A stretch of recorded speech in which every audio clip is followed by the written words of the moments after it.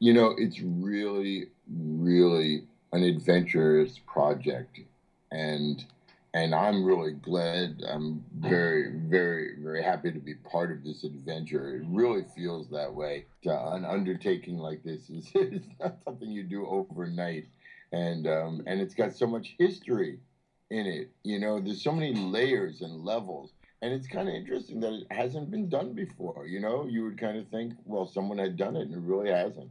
Yeah, what is happening is so astonishingly different and radical in every way. You'd think what you would get would be something really orthodox and traditional, perhaps in traditional costume, and they'd be in the ghetto. And what have we got? We've got casts from all over the world. We've got five Shylocks. One's a woman. They're not all Jewish, and your incredible music. And I'm told that the costumes are going to be probably modern and certainly something you can act in when you're hot, which is sensible. So that I think is the thing that strikes me. This amazing vision that Karen has.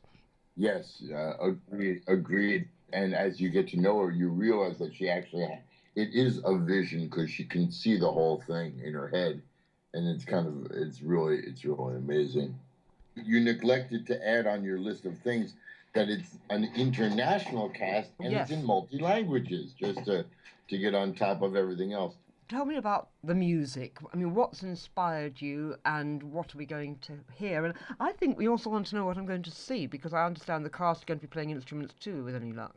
Some, not a lot. It's not going to be one of these shows where it's not a musical. It's No. Shakespeare.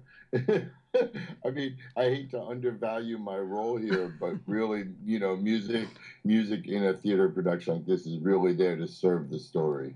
I mean, I give enough concerts in my life which are all about me and the music and the band, and this is Shakespeare. This is Merchant of Venice, where they're really there to serve it. I mean, for those people who are familiar with it, I think we're having a lot of fun playing with the ideas of Belmont, the place where a lot of the women can kind of control that space. And the music there, we have an amazing crew of female musicians. We have two Romanian twin sisters who are violin virtuosi, and a local cello player who actually lives in the Venice ghetto, who will be sort of our string section and who will be doing a lot of the music from the Belmont area. The music is the music, but I think a lot of what will be developed is how we, the musicians, use this space, how Karen sees us using the space of the ghetto. If you've been in the Venice ghetto, what you find out very quickly is that for a place that has such incredible history, it's really quite small. Yes, because it goes up rather than any other direction. It's Yeah, vertical, isn't it? exactly. And you're going to be in this square. Where did you find these twins? And that just sounds incredible. That was one of there's a lot of serendipity going on here. It's really amazing. They were studying at a conservatory in America Mm. where the Italian dramaturg is on faculty, and he proposed them as part of the project. Really, these are the kind of things you can't plan. No. Well, should we say it might be Shakespeare's spirit watching over you? Because we just have to admit that Shylock doesn't really exist, even if he's a very important Venetian. But um, maybe he did. Maybe he did. Maybe I'm wrong. But things seem to be going right with this project. I would say. Whatever. One day they're right, and the next day they're wrong, and then you have to make them right again anyway. But such is the Mm. nature of any big project Yeah. like that. As you know, large undertakings take a lot of courage. Yeah, courage and psychic energy and organisation. You do actually have to do that. So tell me a bit about what music you've actually written. I mean, I'm getting a picture now of some of the instruments and this idea of the difference between Belmont and Well, Venice itself, the ghetto. it's interesting. One of the first questions you asked, or no, not even questions. One of the first things you mentioned was about, it's not going to be in period, yeah, a period piece. The costume, the line, the approach, and that was almost my first question to Karen when we spoke about this. Are we trying to like emulate a certain time period or not? And the answer, no. We're kind of going for a universal time period, specific, general, open, very evocative. The music itself really. I think has to.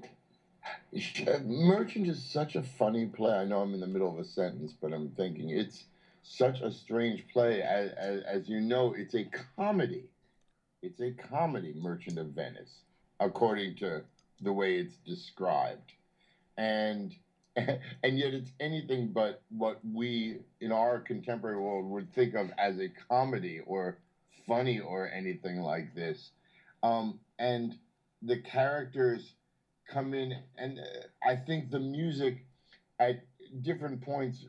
I mean, in a most basic way, the music will either be very much background atmospheric or serve in a very kind of foreground present thing with the different suitors coming in and perhaps singing to her, when they come in to try to solve the riddle or things like this. So we're going to go back and forth between these different kind of things, but really, it's not going to have overt. I'm going to try to avoid overt references to, let's say, oh, now we're doing Jewish music here, now we're doing Italian music here, now we're doing this.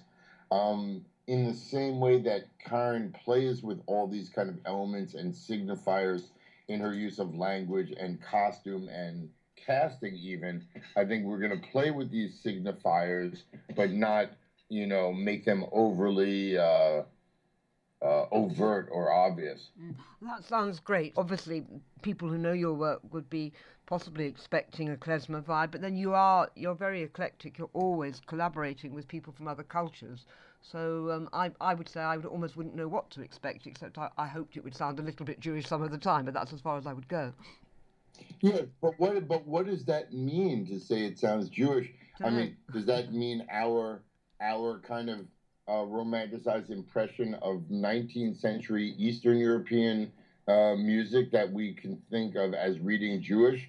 It would be clearly some sort of romanticized imposition Mm. to have that be the signifier of Jewishness, like on no contrawise, um when and because we've been doing a lot of research into Italian and Venetian Jewish music, which would be more authentic, but then of course doesn't sound to most people like Jewish music. There will be some Jewish music, but Mm. it might not be something that anyone listens to and says, "Oh, that's Jewish music." No. If you heard a piece of 15th century or 16th century Salomone Rossi, your ear is not going to say this is Jewish music, but it is. And going back to the instruments, then you've talked about strings. What else? What other instruments? Well, there will be some brass and three of our favorite music instruments groups: string, brass, and percussion. And in a fun twist on the common stereotype, Karen's going to have the trumpet on the roof instead of a fiddler on the roof Oh, I at one love. point. I love the idea of that. Well, I've been told Michelle thinks she's going to be running around the ghetto and hanging out of windows, and the trumpeter's going to be on the roof. So we are all going. Exactly. We're going to get awful cricks in our necks as we turn around for the next Well, I big think that's the, surprise. that's the idea. That's what Yes. that's what people you want out of an outdoor production. Yeah, absolutely. Yeah, I'm right. Well, I was almost sorry it wasn't peripatetic round the ghetto, but I might feel as if it was when I finished by the sound of it. Michelle also talked about a song you were teaching everybody to open the show. Karen brought with her advisors brought in a beautiful text from Ruzzante, who is sometimes considered like the Italian Shakespeare of his time, similar time period. It's a love song.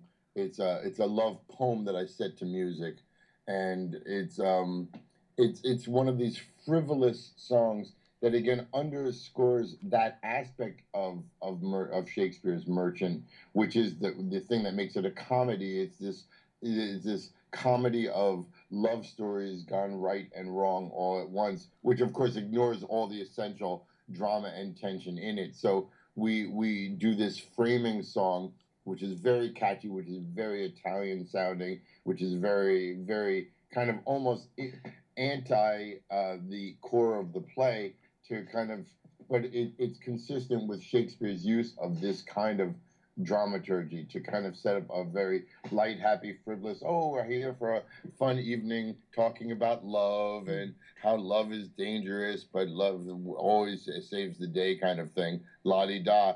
And then all of a sudden you get into the real deal of Merchant. Oh, that sounds fantastic. So, did you go to Italy last year as well? Not Oh, really. yes, I've spent a lot of time in the ghetto. Yeah, I was doing my own research there. Yeah. And when you say research, I mean, is that a lot of that just walking about, looking and listening, or Yeah, mm. yeah, and talking to people and finding out history and finding out about music and talking to people, but also looking into archives, Mm. finding out about different, what are the Italian musical traditions, what are the Venetian musical traditions. That sounds like it might have been a particularly fun and exciting part of the whole thing. I mean, I know you've got to come up with the goods as well, but that research part must be an absolute joy. Yeah, it is. It's funny how much it does or doesn't affect the final project, but it always seems like an essential step.